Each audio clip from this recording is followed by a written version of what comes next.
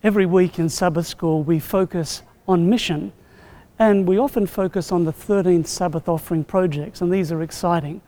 But really they're just a fraction of the breadth of Adventist mission work that is taking place around the world.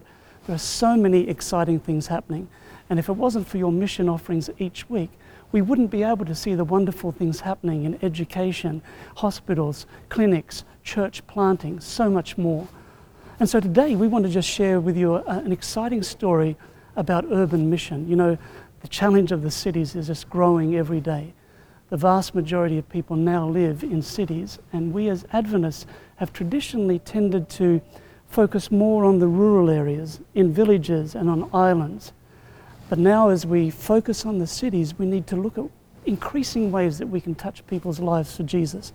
So I know you'll enjoy this story of one pastor in Ohio in North America, and we'll see how he is touching lives following the method of Jesus of mingling, showing sympathy, ministering to needs, winning confidence, and bidding people to follow Jesus. I was asked to come into the city of Cleveland and plant a church, and I was told that you need to live in the community that you're going to plant a church. Many pastors don't even live in the communities where their churches are.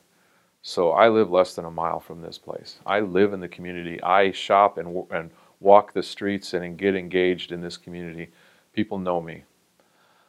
And what we do here won't work everywhere. I know that. You can't take and replicate this in New York City or in Atlanta, Georgia. Most of the people that I minister to here would not fit in a traditional rural, small town Adventist church. These people are low education, low income, been on social services all their lives, and you are not going to turn them into a middle class, educated Seventh-day Adventist. The people that I'm ministering to don't get it, and they won't get it just because I come in and give a health seminar or an evangelistic campaign. They need me to walk alongside of them. But I think that what we're doing here, at least in Cleveland and in the area that I'm familiar with, is reproducible. And it is effective. Now, as far as baptisms and all of that, this is a long-term ministry. Have we gotten baptisms? Absolutely. I've gotten, over the last 4 years of doing this, about a dozen baptisms that where people have come to me and said, I want to be a part of this. And so we take them through, and Eric is a great example of a person who came in off the streets, a person who was an alcoholic and destitute, who was homeless, and he was impacted by our compassion, not by our theological acumen.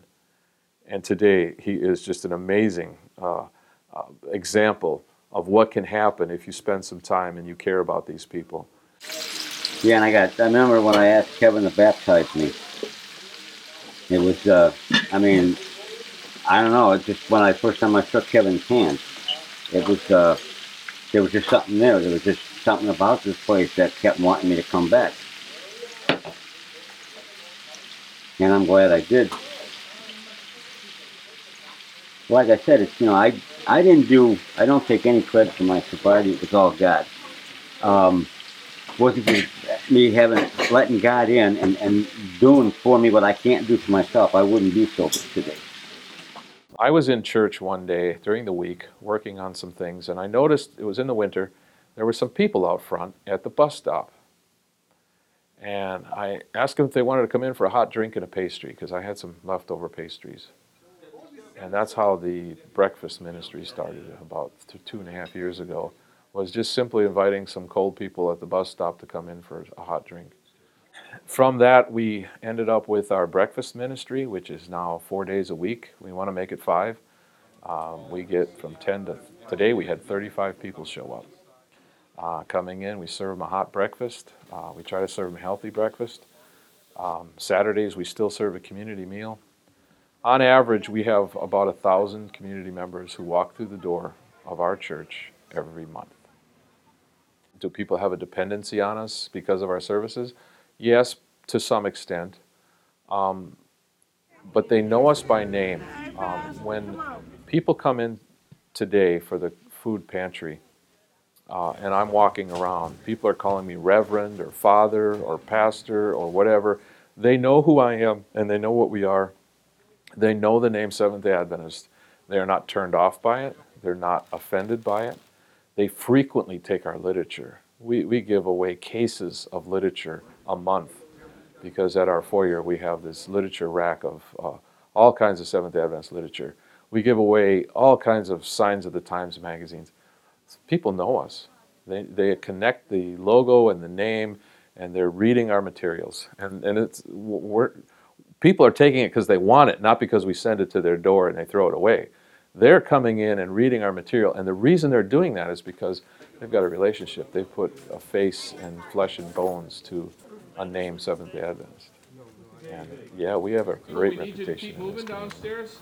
I have a flyer up here in case any of you are interested. We're starting Bible studies on Wednesday mornings after breakfast. It's open to everybody. So we'd like to invite you to grab a flyer. You are not going to break into those communities, do a big event, and then just drive out. And if you've got a lot of people driving in, coming to that church, you will never make the connections in the community that we have done by being here, this ministry of presence. And that's the mentality or the message of Ministry of Healing. Jesus' method alone is that you have to walk alongside these people, and some of them for quite a while, to build trust, confidence, so that they can listen to what you have to share.